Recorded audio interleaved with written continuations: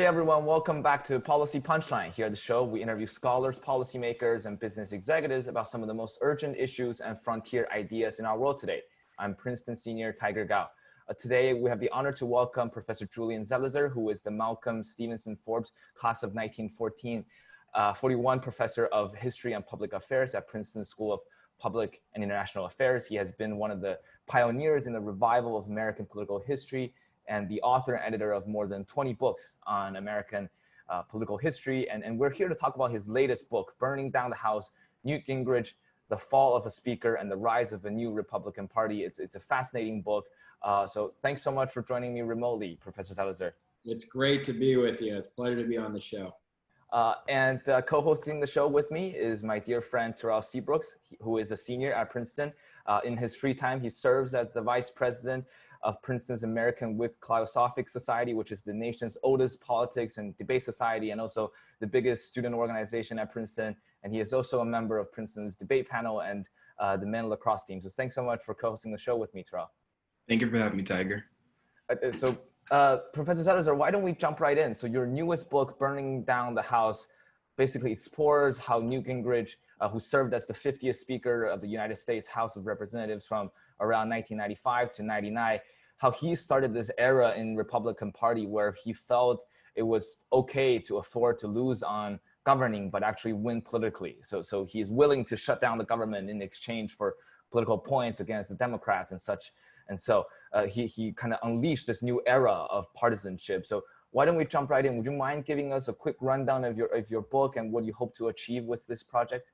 Yeah, it's a book about how this guy came to power, how Newt Gingrich was elected in 1978 from a district in Georgia, how he went from being seen as this legislator you stayed away from and could never be seen as, a respectable leader because of his tactics, into being one of the power brokers of Republican politics. And his argument was what you said, that Republicans needed to prioritize partisanship above all else. And if that meant destroying governing institutions, if that meant ignoring or wrecking norms that helped guide legislators toward making decisions, if that involved kind of character assassination on a regular basis, so be it.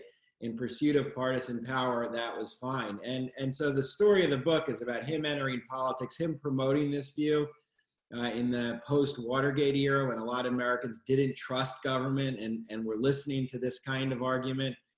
And ultimately, he brings down the Speaker of the House, Jim Wright, in 1989. And that's a key moment because it's at that moment that many Republicans who don't like him in particular and are looking at him as something distasteful say, well, this guy knows what he's doing.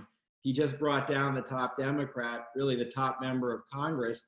And in 1989, because of what he's doing, they elect Gingrich to be the House Minority Whip, which sounds like a technical position, but it's actually one of the top leadership roles, and it puts you on path to being Speaker of the House. So this kind of partisanship, it's not just that we were more partisan by the end of the 80s, but Gingrich's style of smash mouth partisanship wins out, and he's now a leader of the GOP. Excellent. And you talk about his takedown of Speaker Jim Wright as one of the pivotal moments of him sweeping aside the old order and replacing it with the new order. Can you just dive into that a little bit deeper, what the old order was, and then now what the new regime is under Gingrich? Sure. I mean, the old order comes out of the period from the 1930s, the Great Depression, through the 1960s and the Great Society. And you had two parties, and they certainly were willing to play hardball politics. But most members of Congress were still committed to the priority of governance, meaning you could be partisan, but you always balance that with what the institution needed just to function so that parties could make decisions. Members were still pretty civil with each other on a regular basis. They accepted certain procedures as just part of the status quo. So passing a budget in Congress wasn't really meant to be an element of partisan warfare. You debated it, but ultimately you were going to pass a budget. There was a sense in the older order that the leaders were the leaders and they were going to stay in place unless there was something extraordinary revealed. They wouldn't fall from power very quickly. This was a Congress that worked through seniority. The longer you stayed in office, the more powerful you became. And there was also just a notion that being a legislator, being a politician was in itself a vocation. Your commitment ultimately was not just to your party, it was to making sure that the organs of government worked effectively. And this really changes in the 80s. There's lots of things that happened, but one were people like Gingrich who pioneered a very different attitude through takedowns and through using processes like the budget as a tool of partisan politics. And just as a brief follow-up, I mean, no one can doubt that Gingrich has been a pivotal figure in our history. And some historians say, you know, man makes the moment. Some say the moment makes the man. You did touch on his upbringing a little bit and what shaped him for this role. Do you think that Gingrich is somebody special and unique, or do you think that this was a natural trend in the way that politics are going anyway? Yeah, it's a good question. And I'm a historian who studies both sides of that. And I, even in this book, try to do that. It's not a book that says, if you only understand Gingrich, you understand how everything unfolded. I mean, part of what made Gingrich interesting was he understood fundamental changes that were taking place in politics. For example, he understood what did this new era of cable television and investigative journalism, which really take shape in the 1970s and 80s, what did it mean if you were part of the party leadership? How did you use that? He understood how this post-Watergate environment made the political establishment, which was democratic until that time, how it made them vulnerable in ways they hadn't been vulnerable before, because Americans just didn't trust anyone anymore who was in power. And he understood how the parties were sorting, and he himself was a product of this new generation of Republicans in the South, a region that had traditionally been Democratic. And he was part of an era where the Republican Party was moving to a Southern and Sun Belt base, which would allow the party to become more united internally. Those three factors are not kind of individual person factors. These are big changes taking place. And I write about all those in the book, and I've written about those, but I also believe individuals do matter. And in some ways in this book, I really wanted to make that point for readers and myself, that we can talk about why did Washington become so partisan, and these huge macro trends you hear about in the media all the time, the sorting of voters and gerrymandering. But there's real moments when politics moves one way and it doesn't move another way. And that's part of what historians have to capture. And I'm writing a history of partisanship. This is just one part of it. But this is a person, and this is a specific moment in 1989 that I think really did help move our politics in this direction. You could imagine the counterfactuals. What if Jim Wright had not fallen from power? What if Democrats had successfully quashed Newt Gingrich and Republicans looked at Gingrich and said, hey, this style isn't a winning style. This is going to permanently leave us as a political minority. And if that had all happened, yeah, I could imagine leaders acted differently. So I'm trying to thread the needle, but I really do want to bring back the characters and individuals with this book. Professor Zelizer, before we go into many of the vivid details about Gingrich as a person in terms of his lavish appearances in the media and his relationship with President Trump and such, I also just want to quickly go a little bit deeper into the idea of partisanship, because in the last chapter of your book, you wrote this wonderfully put paragraph that kind of summarizes the idea of who Gingrich is. You said, even though Gingrich liked to present himself as a big idea man, the truth is that his contributions as a partisan tactician were far more important than anything he did in terms of policy. So most of the policy stuff was basically in the traditional toolbox, but he made his biggest impact on the GOP by defining what partisanship should look like and by expanding the boundaries of what was permissible in the arena of congressional politics, namely that Gingrich was not responsible for growing partisan polarization on Capitol Hill, but he legitimated ruthless and destructive practices that had once been relegated to the margin. So that's this kind of key idea that he really went for it. So would you mind just giving us a little bit more detail, for example, how he actually took down Jim Wright, for example? Maybe you could set the scene for us a little bit, how he really became that ruthless figure. Yeah, so the argument there in that section that you're referring to is essentially saying, look, there's different kinds of partisanship. Partisanship it's not a one-size-fits-all phenomenon. And in the 70s, you had partisanship, more partisan Democrats, for example. And what did that mean? That meant that they were much more focused on voting the party line. Party leaders made sure that individual members in their party didn't defect. It meant that you were tougher with the opposition. They were, it's true, not willing to include Republicans as much in negotiations. That's partisanship as we know it. Gingrich was very different. And the Wright story is really about watching a Republican decimate the character of a public servant. Jim Wright was a Texas Democrat. He had been in office for decades, and he was a prototype of that older order we talked about. He moved his way up the political ladder slowly. He became majority leader for the Democrats in 1976. And then when Tip O'Neill retires, who was the speaker in 1986, Jim Wright's next to succeed him. And Jim Wright had some vulnerabilities.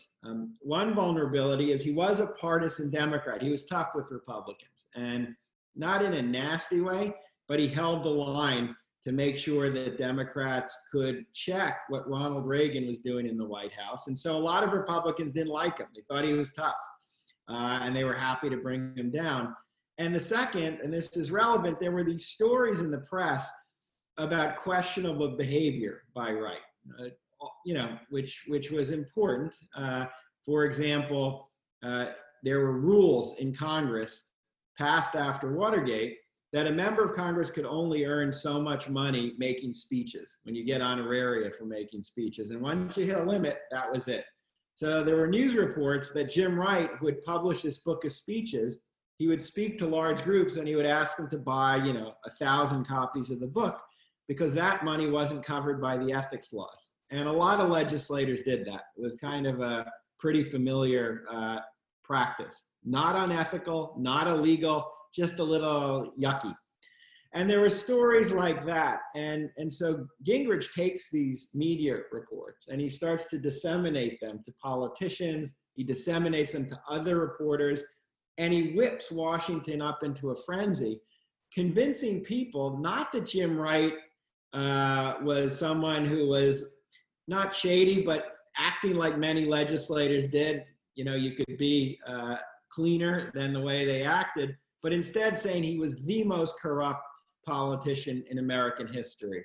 He basically criminalized him, suggesting he was doing things to just steal money from the public and earn lots of money, even though he didn't have much money, and painted a caricature for the public that was pretty devastating. And Wright never forgave him for what he did until the very end of his life.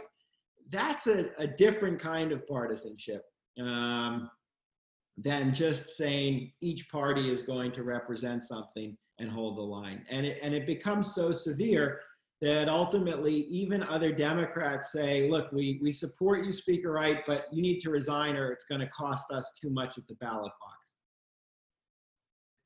It's very interesting. And I stuck on a phrase you used there. You said painting a caricature.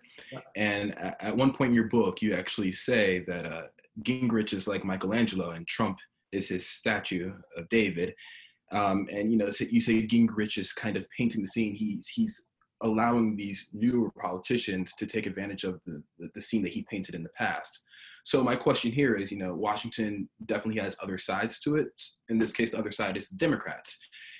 Who is Gingrich's Leonardo da Vinci? Who's his rival if he's the Michelangelo? Or do you believe that, as Steve Bannon said, the Democrats are too engaged in pillow fighting when Gingrich was more in line with the ruthless tactic?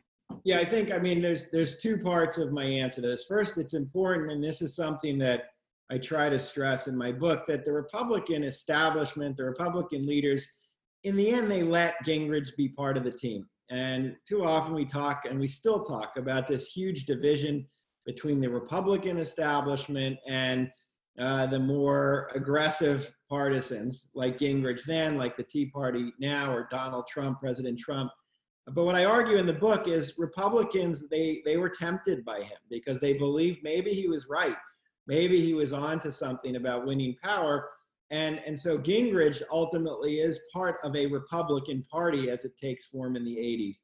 His opponents were Democrats, and Jim Wright, Tip O'Neill before him. Those are the people he sees as his enemy. He sees a Democratic majority that had been in power in the House since 1954, that had continued to win re-election, and which had so much control that a lot of Ronald Reagan's agenda was never going to get through Congress. It was simply impossible to really have a Reagan revolution. And there were some Democrats who wanted to fight back harder against Newt Gingrich. There was a guy named Bill Alexander, who was from Arkansas, and he was one of the Democratic leaders, and he published op-eds telling fellow Democrats, we have to get tougher with this guy. We have to tell the public his ethics problems, and we have to tell the public what kind of person he is, because if we play fair on our side and he plays the way he plays, we're going to lose. But most Democrats weren't. They were more timid. His opponents were timid. That's, part of the story I found. They ultimately didn't, as a collective group, want to go to the kind of place that Newt Gingrich was taking his party. And in the end, they are the ones who pressure Wright to actually resign when he didn't have to.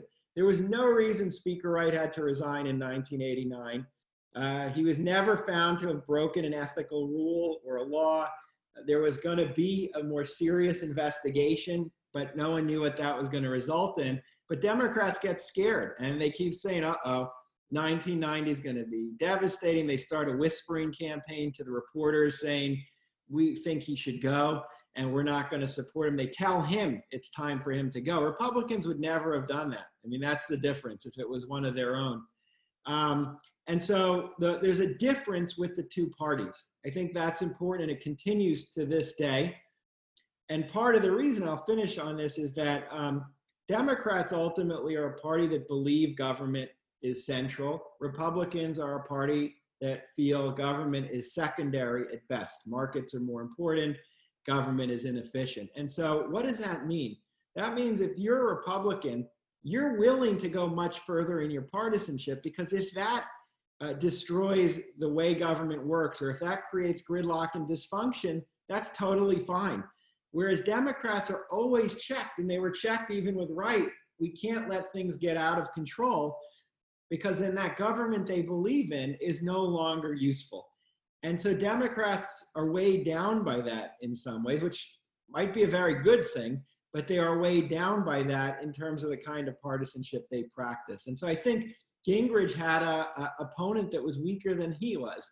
And I think that's kind of what Republicans circled around him for. They understood there was a logic to his method.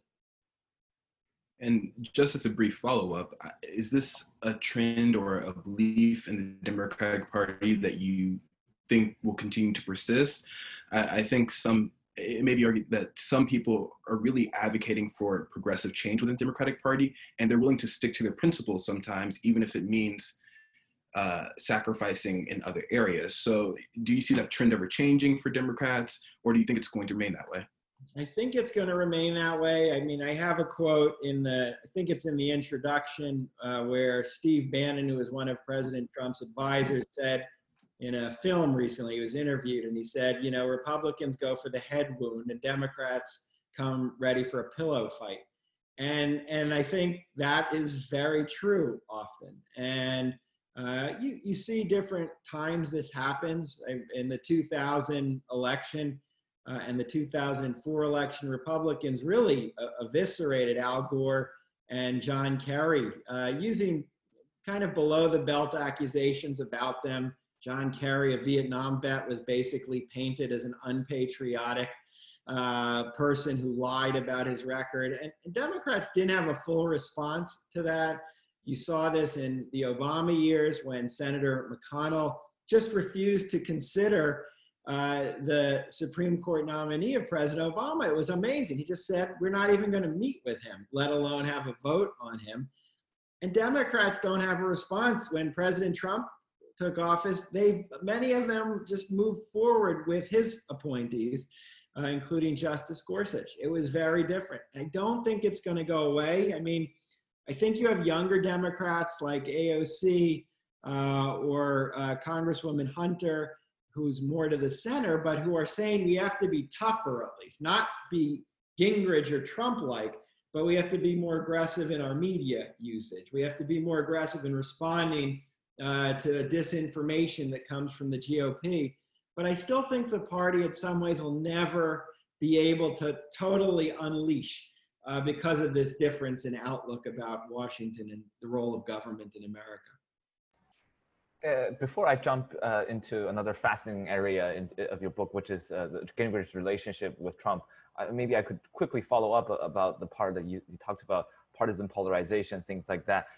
Is Gingrich not responsible for growing partisan polarization itself per se? Is it more that he is pushing for the ruthless tactics?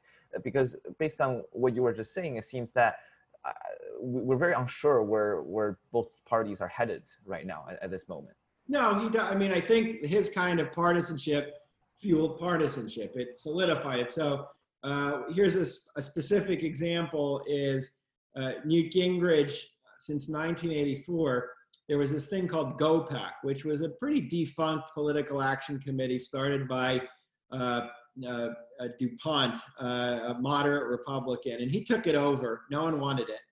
And he basically takes this organization, raises money for it, and he uses it to disseminate tapes that he makes, giving Republicans advice on how to be effective and how not to be losers all the time. This is in the mid-'80s. And one of the, and memos go along with this. And one of the memos he will eventually send out through GOPAC, I think it's in 1990, the thesis is, how do you speak like Newt? That's literally what it's explaining. What words do you have to use if you're Republican to sound more like this Newt Gingrich? And the words that are recommended, it says you have to call Democrats sick. You have to call them traitors. You have to call them corrupt. It's a list of words which is even unbelievable today in the middle of everything that we hear on a daily basis. And when you convince politicians to use language like that, and voters hear that language about a party they don't support, it fuels partisanship because that rhetoric gets out in the air. And when you criminalize your opponent, rather than disagreeing with your opponent, it furthers the divisions between the parties. If your opponent politically is literally or figuratively a criminal, you can never reach an agreement with them. So I think the effect of Gingrich wasn't simply a strategic victory, it actually coarsened our politics and made that partisanship much, much worse than it otherwise would have been.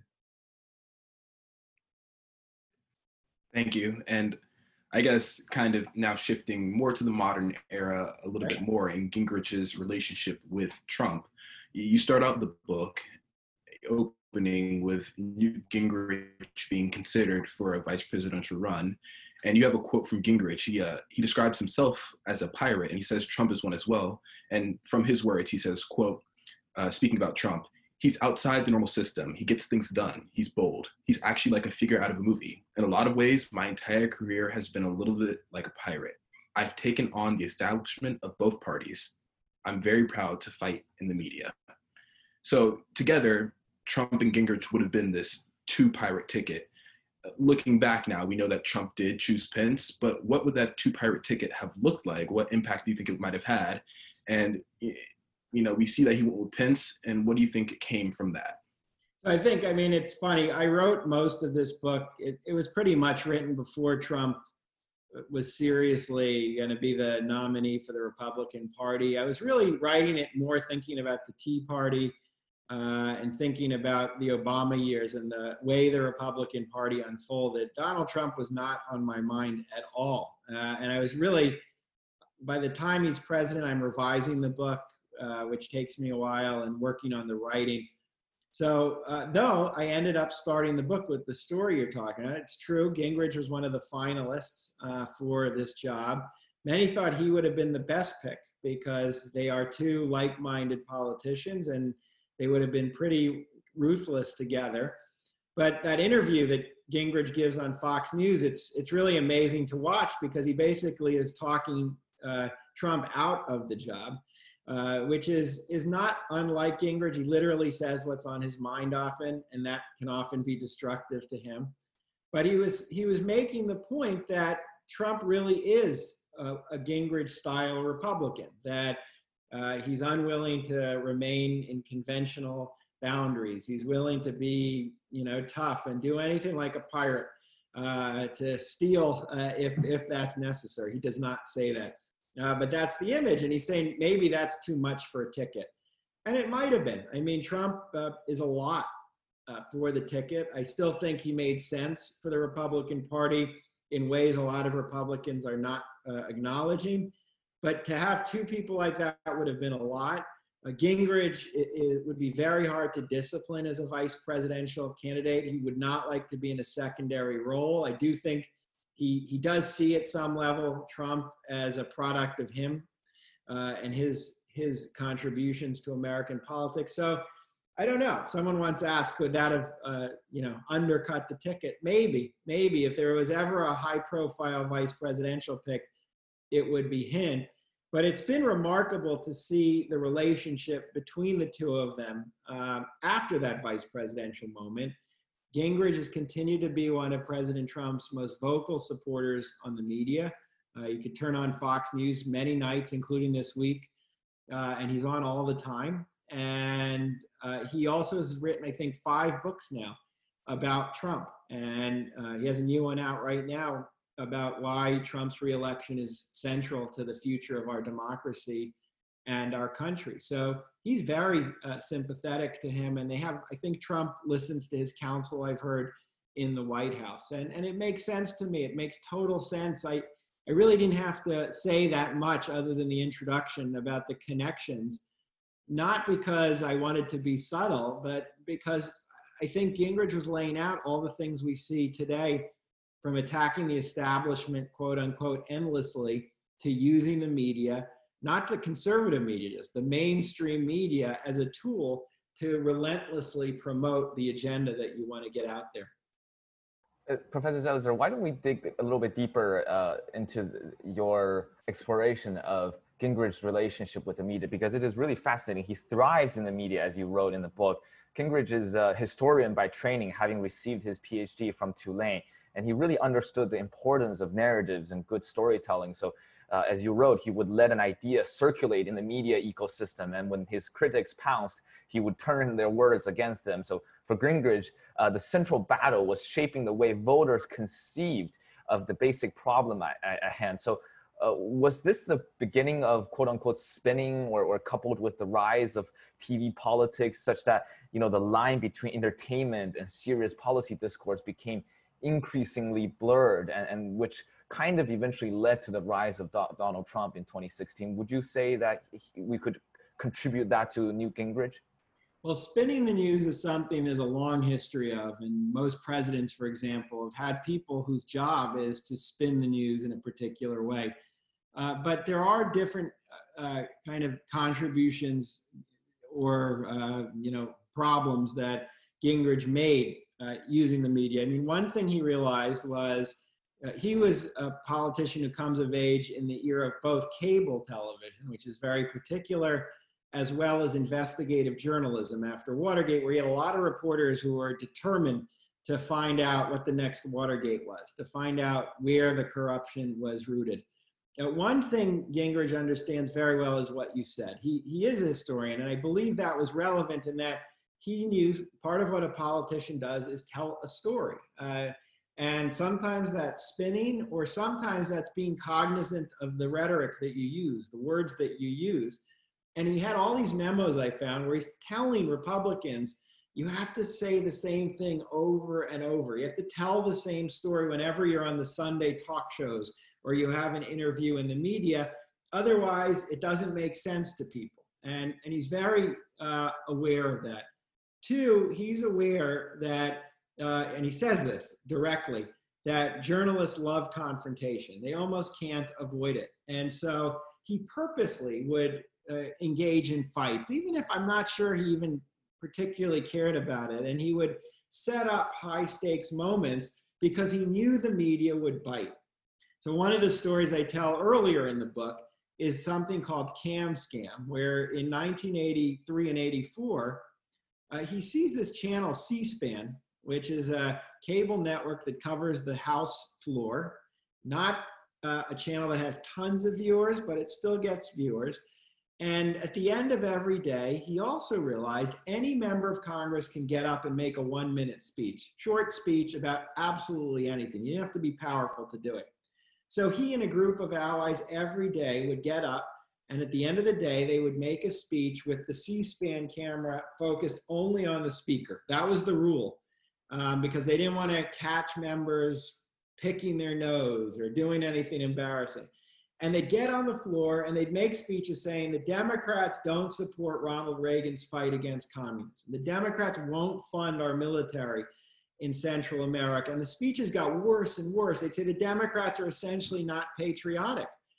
And eventually they started saying, Congressman X, do you have a response to that? And they would name the congressperson and say, what's your response? And if you were watching TV, you just see the speaker like you're watching me right now.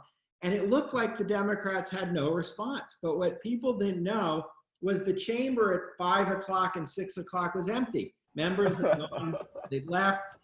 And it was really political theater. He understood what it would look like. He understood how he could get the message. And eventually, Speaker O'Neill, he's still, Tip O'Neill's still a speaker, he gets so mad, he barges into the House and he orders the cameraman against the rules of the House to pan the chamber and show that there's no one there. This is a total fabrication, what they're doing. And instantly, it's almost an instinct. He has Gingrich turns it against him and he says, look, the speaker's corrupt. He doesn't follow the rules. This is exactly what I'm trying to point out. And they start talking about that in the media. And the final part of the story, and he talked about this several times, was the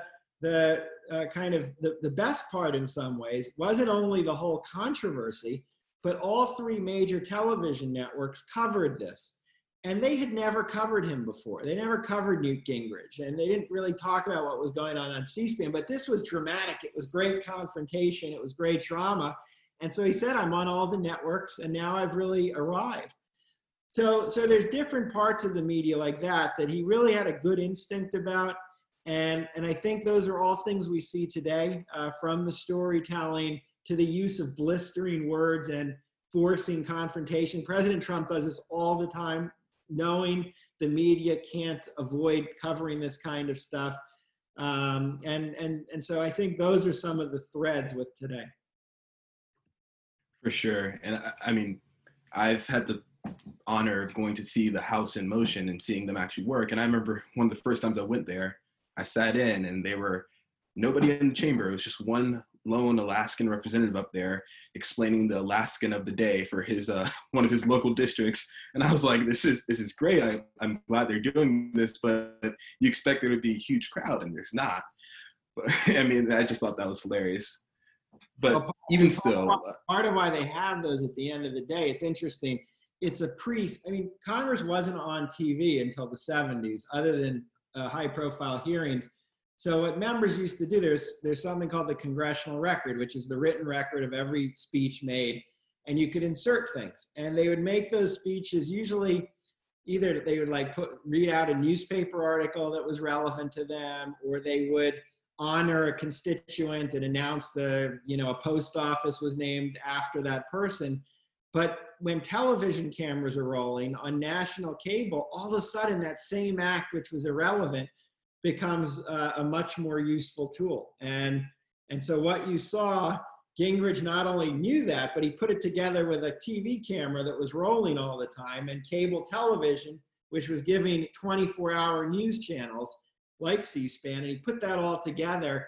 And it was pretty masterful in terms of what he accomplished, and pretty destructive in terms of the kinds of attacks he was launching on Democrats.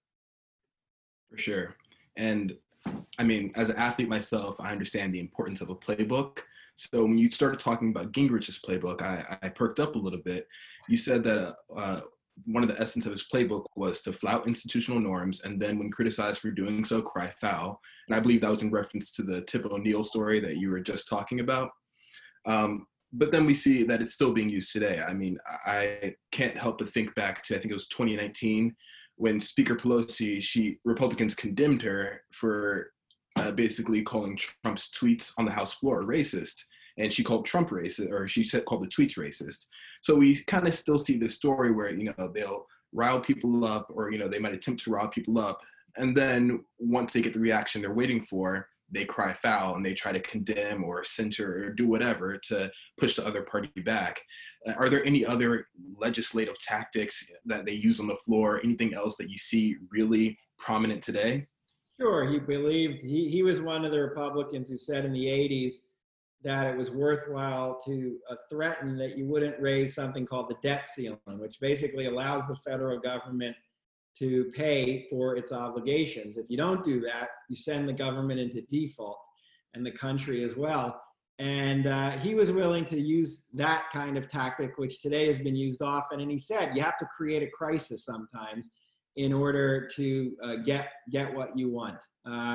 He told fellow Republicans in memos that you have to be willing just to tie up deliberation so that nothing can get done, whether it was in the Senate using the filibuster regularly, or in the House offering endless amendments and causing chaos through provocative speeches, that the point is just to tie up business. It's not necessarily to get something you want.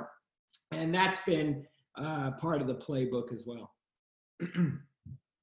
Professor Zelizer, we talked a lot about Trump, we talked about media, we talked about establishment. I mean, those are very grand concepts, but maybe at the end we could also try to tie them a little bit together, because Gingrich published this book called Understanding Trump. And his thesis on Trump is that he's this historic figure. And you wrote that, the elite media, much of the political establishment refused to try to understand.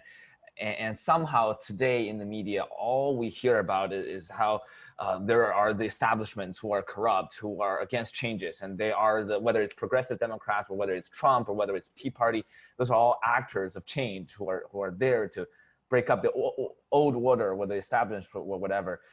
Would you mind just exploring a little bit about this concept of establishment and how Gingrich plays a role? Because it was really interesting to me, because I thought, Trump came in with this whole message about drain the swamp. And you mentioned how Gingrich was also there to support Trump, and he still supports Trump today. But a lot of people are saying, what do you mean? Trump is the swamp or the establishment today. And it's very ironic that by attacking on the establishment, Newt Gingrich is basically attacking on the kind of political legacy he helped build, the party that he represented. So I would really love to hear you talk a little bit more about some of those concepts. Yeah, no, that's an important point. And I think attacking the establishment is more a rhetorical argument necessarily than an actual description of what's going on. I mean, when Gingrich starts, there is an establishment in the House in that the Democrats have controlled it for so many decades. And so when he said that, he was specifically at some times referring to the Democratic majority.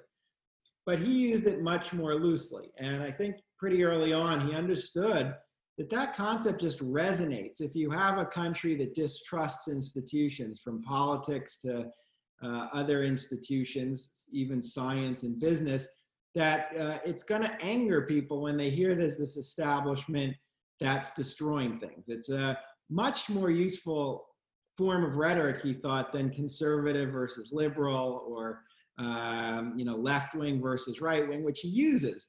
But establishment is something much broader. It's almost apolitical, even when you're being extremely political. And what's really interesting is how that rhetoric, it lasted for decades through today, even though he is the generation that brought Republicans to power. Republicans have been extraordinarily influential in Washington. There's no way not to consider them a key part of a political establishment. They've had numerous presidencies. They've controlled Capitol Hill. K Street, which is where interest groups are aligned with conservative interest groups. And now President Trump is the Republican president. You don't get more establishment than that, attacking the establishment. But it's a form of rhetoric which allows you to separate yourself. I mean, not only does it focus attention on an enemy, which is in politics useful, but it's allowed this generation of Republicans to keep attempting to separate themselves from the city they're very much a part of, to try to get around this contradiction that they are an anti-government party that has power over government in the city of government. And I think that's how Trump is using it, because he faces the problem of being an incumbent who's an outsider. And so when you attack like this establishment that seems to be everywhere, that's going after you, it's a way to remain an outsider. But it really goes against the history. I mean, it goes against the fact Trump is president, and it goes against the fact that Gingrich, who is now in office since the 70s, his generation of Republicans built the system we have. So if you're attacking the establishment, you're really attacking a lot of Republican figures and legacies. The way Newt Gingrich was brought down was also just very, very theatrical or interesting, because one could say that he was very much forced to resign because the public thought the way he treated the Clinton impeachment was a little bit too far, right? I mean, the public thought, you know, you basically are trying to make a president who slept with this White House intern and accuse him of all kinds of ridiculous charges. And they punished him in the subsequent midterms election. And that is how the Republican Party thought Gingrich was no longer kind of the viable leader for them. Do you find that a little bit ironic or amusing? I don't know how you feel about that particular episode, about the way he was brought down. Well, I mean, so Gingrich becomes speaker in 94. In the election in 95, he starts his term. In 97 already, before the impeachment's underway, he's found to have violated ethics rules, not unlike Jim Wright. And he's fined by the House. They actually finish the investigation and fine him a significant amount of money. Then in 98, when he's leading the impeachment against Bill Clinton, there's many things that bother Republicans. One is that their party is not popular for pursuing this impeachment. And the 98 midterms, they don't do well. And the second is that Gingrich himself is involved in extramarital relationships as he's leading the impeachment around an issue directly related to that. And so when he falls from power, there is an irony. You can't miss it. I mean, he's guilty of things he's accusing his opponents of doing. He falls from power. But I often think in some ways it's still a vindication for him, meaning the fact that a speaker falls from power again. Remember, no speaker had resigned ever in American history until Jim Wright. And after Jim Wright, you have, he is one of the speakers who will fall. The person who's going to replace him steps down from the race. And we've had a number of turbulent leadership positions since then. That's part of what he wanted to do. He wanted to make every member of Congress extraordinarily vulnerable. No one could kind of survive a partisan onslaught or internal party decision like happens with him. So it's definitely ironic. Some think it's funny, but in some ways it's a vindication that we were no longer in an era where our leaders were going to be very stable. And that is, some think that's a good thing. It's better to have a system where leaders can be moved, but it certainly adds to the problems of governance. One thing stable leaders do is they can guide institutions, the House or the Senate, through the passions of the moment toward dealing with policy issues. But if they themselves are extraordinarily vulnerable, as they are today, they're going to be less reluctant to do that. They're going to be less reluctant to take risks, and they're going to be more beholden to the party so that it protects them. And so I think that's a cost as well, even though for him, it's an accomplishment. Love it. And I think we have a couple questions outside the book that we wanted to touch on, just one or two, maybe from Tiger. But before I do that, I mean, when reading your book, you touched on a lot of different topics. as a college student right now, I took a lot of lessons from it. I learned a lot of things, especially as a student who's interested in politics and interested in governance. I just wanted to ask you, your audience for this book. Who was it? What do you hope they're taking away? And what's the big idea, or what's the big theme that we can learn from it, especially college students who our main audience is?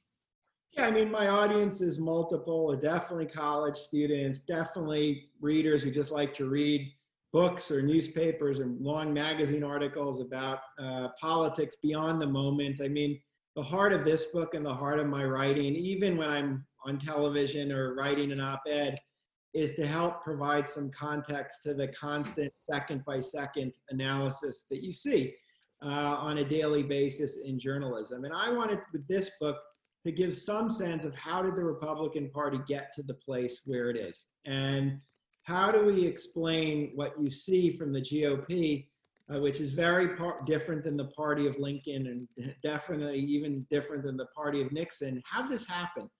And I wanted an explanation that gets us out of the era of the Tea Party, even out of the era of Donald Trump, and really sees the deep roots of how this all came together, and how embedded it is now in the DNA of the party, so that people walk away in the 2020 election, whatever happens, really sensing why this isn't going to change very, very quickly. And I also wanted to talk about what some of the cost is. It's not a book that is really meant to just say Gingrich is a bad guy. It's meant to say there are really huge consequences to the logic of his argument. And to this prioritization of partisanship above anything else. It's very effective. And he was an effective politician, but there were costs that we're still paying for. We're paying for it in the middle of this pandemic right now, because you're seeing that partisan logic be triumphant over anything else. And then I wanted to finally, look, my mission is to get people interested in politics. I mean, I've devoted my career to that. It's my classes are about. All my books are trying to find ways to talk about these big issues that you read about in interesting ways. And with this, I wanted to find a character, and he's a character, and I wanted to find a specific story. It's like a real life House of Cards where someone's brought down, and to use that to engage people in partisanship and how we have and why we have partisanship that's a little more engaging than talking about the sorting of voters or these bigger trends, to personalize the history. And so those were the different goals I had with the book. Professor Zellzer, you just quickly mentioned where the GOP is kind of headed right now, and it's very different from the party of Lincoln, obviously. I would really love to get your quick take on this, because a lot of people say that even Trump doesn't get elected, whoever succeeds him will be kind of a Trumpian guy. I mean, there are people who come out and say Tom Cotton, Nikki Haley, even Donald Trump Jr. And people ask the question, why nobody from the Republican Party dare to come out and oppose Trump, even when Trump's decision seems so obviously wrong. I mean, Policy Punchline is not partisan, so we don't want to make any kind of bland statements or criticisms here, but it just seems that whoever that succeeds Donald Trump in the next cycle will have to be kind of a Trumpian guy. Will he or she? Yeah, at some level, yes, because it's not hard to understand. The party isn't that far off from where Donald Trump is. And, his behavior personally is definitely different than many Republicans. But a lot of the policies he supports and a lot of his basic political style, it's not so anomalous. He just reveals it in more extreme ways. But it's what we've been seeing from the Republican Party for at least a decade now, really, as the dominant form of Republican politics, whether it's a kind of hardline opposition to immigration, which is not new. This has been around the GOP since the 90s, or it's this kind of use of Fox News, disinformation, elected official triangle as a legitimate form of government. We've been seeing that as well. You saw it with the birther movement when President Obama was in office. And so it's not going to change. You'd have maybe a cleaned up version of it and maybe a more restrained version, but Republicans have to acknowledge at some point, this is the establishment. They are the establishment. Donald Trump's the establishment. This generation of Republicans, they are the establishment. Jeb Bush, for example, he's an outlier. So there's no reason this is going to change very soon. And most politicians, even if they don't have principle, they know this is how you're going to get elected. And so there's no reason you're going to see a major shift in the near future. Perfect. And I think this is the last question before we wrap up. And it's a bit of an open-ended one, a broad political one. You mentioned getting people involved in politics, or at least getting them interested in politics. I have to admit, for our generation, it seems that political apathy is high. You know, our turnout rate is not good in elections. For people who feel disengaged from politics, what can they take? What can they look to as a reason to get back involved in politics and involved in the civic engagement experience, in your opinion?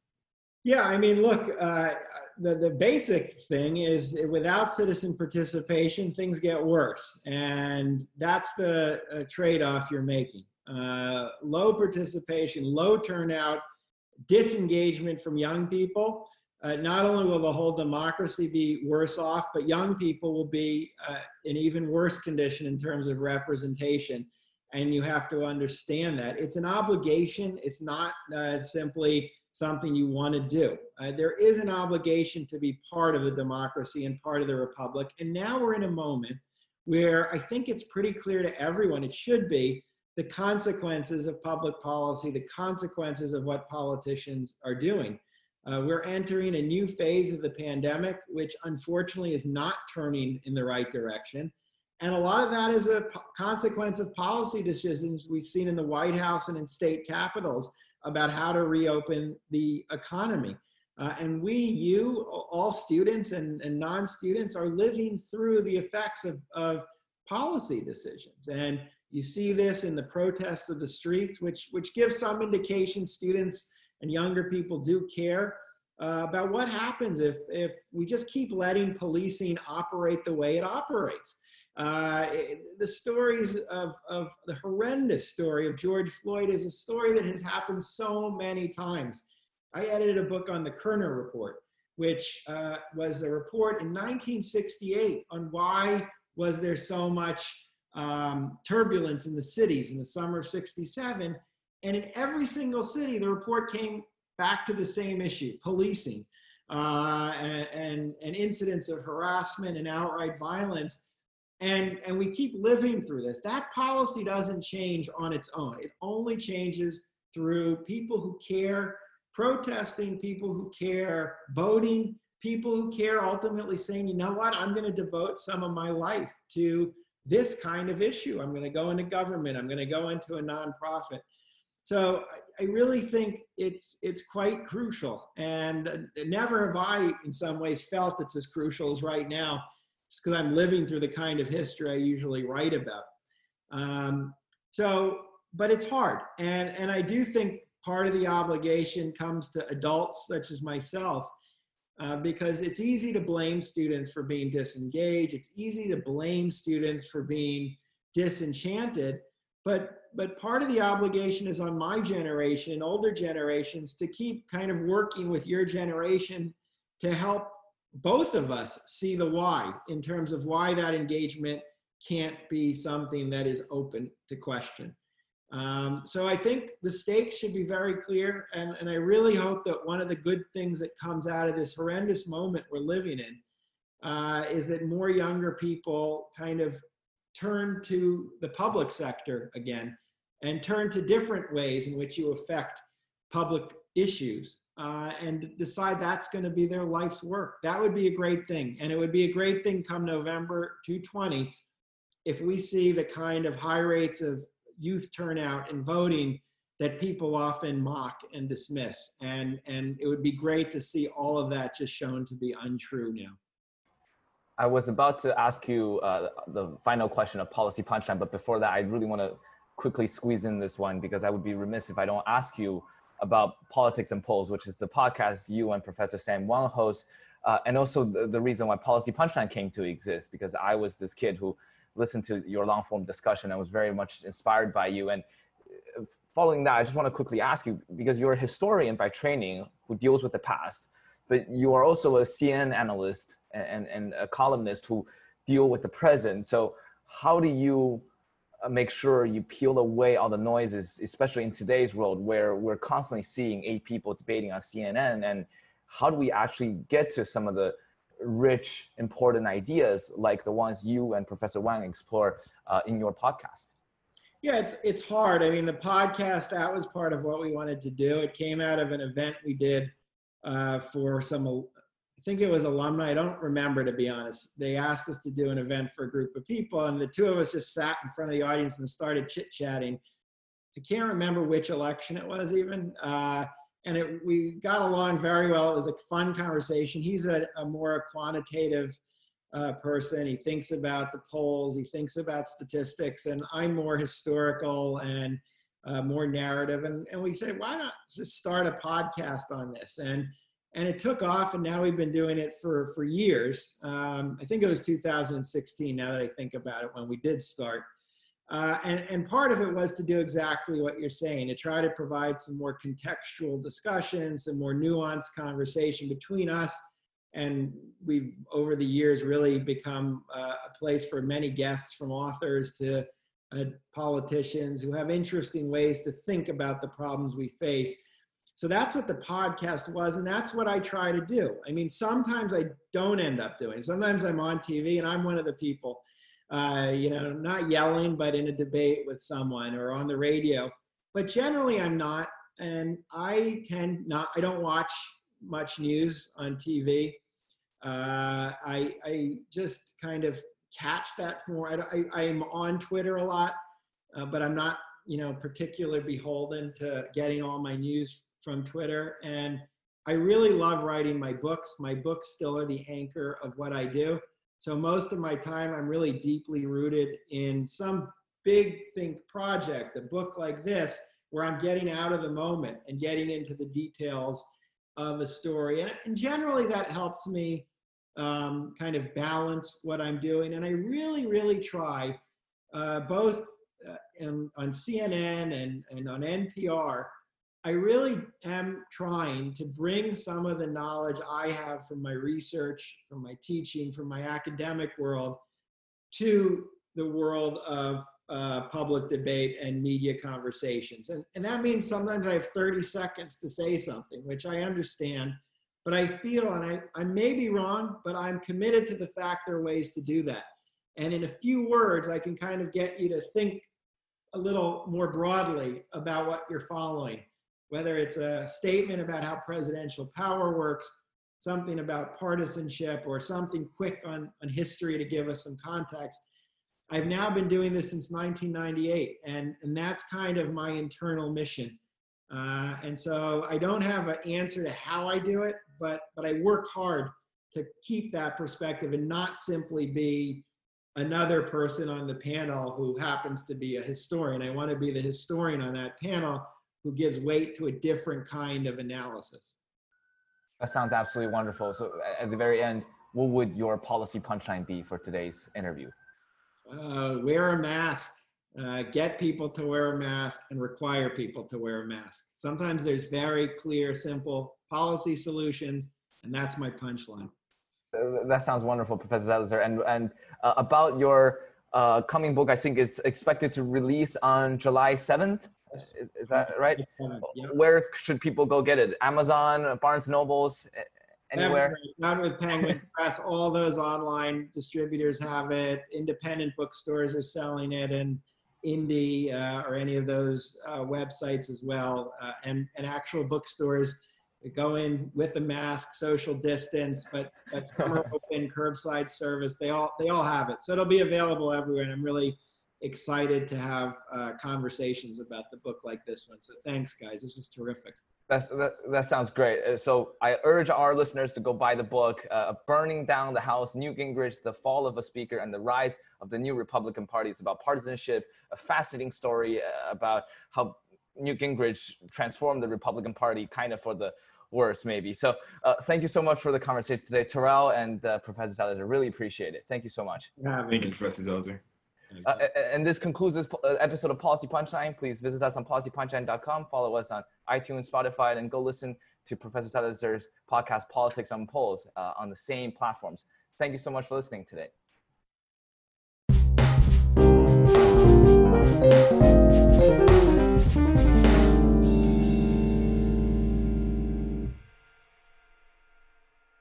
You've been listening to Policy Punchline, a podcast generously supported by the Julius Rabinowitz Center for Public Policy and Finance at Princeton University. We would also like to encourage you to follow other podcasts produced by Princeton University, such as Politics and Polls by the Woodrow Wilson School of Public and International Affairs.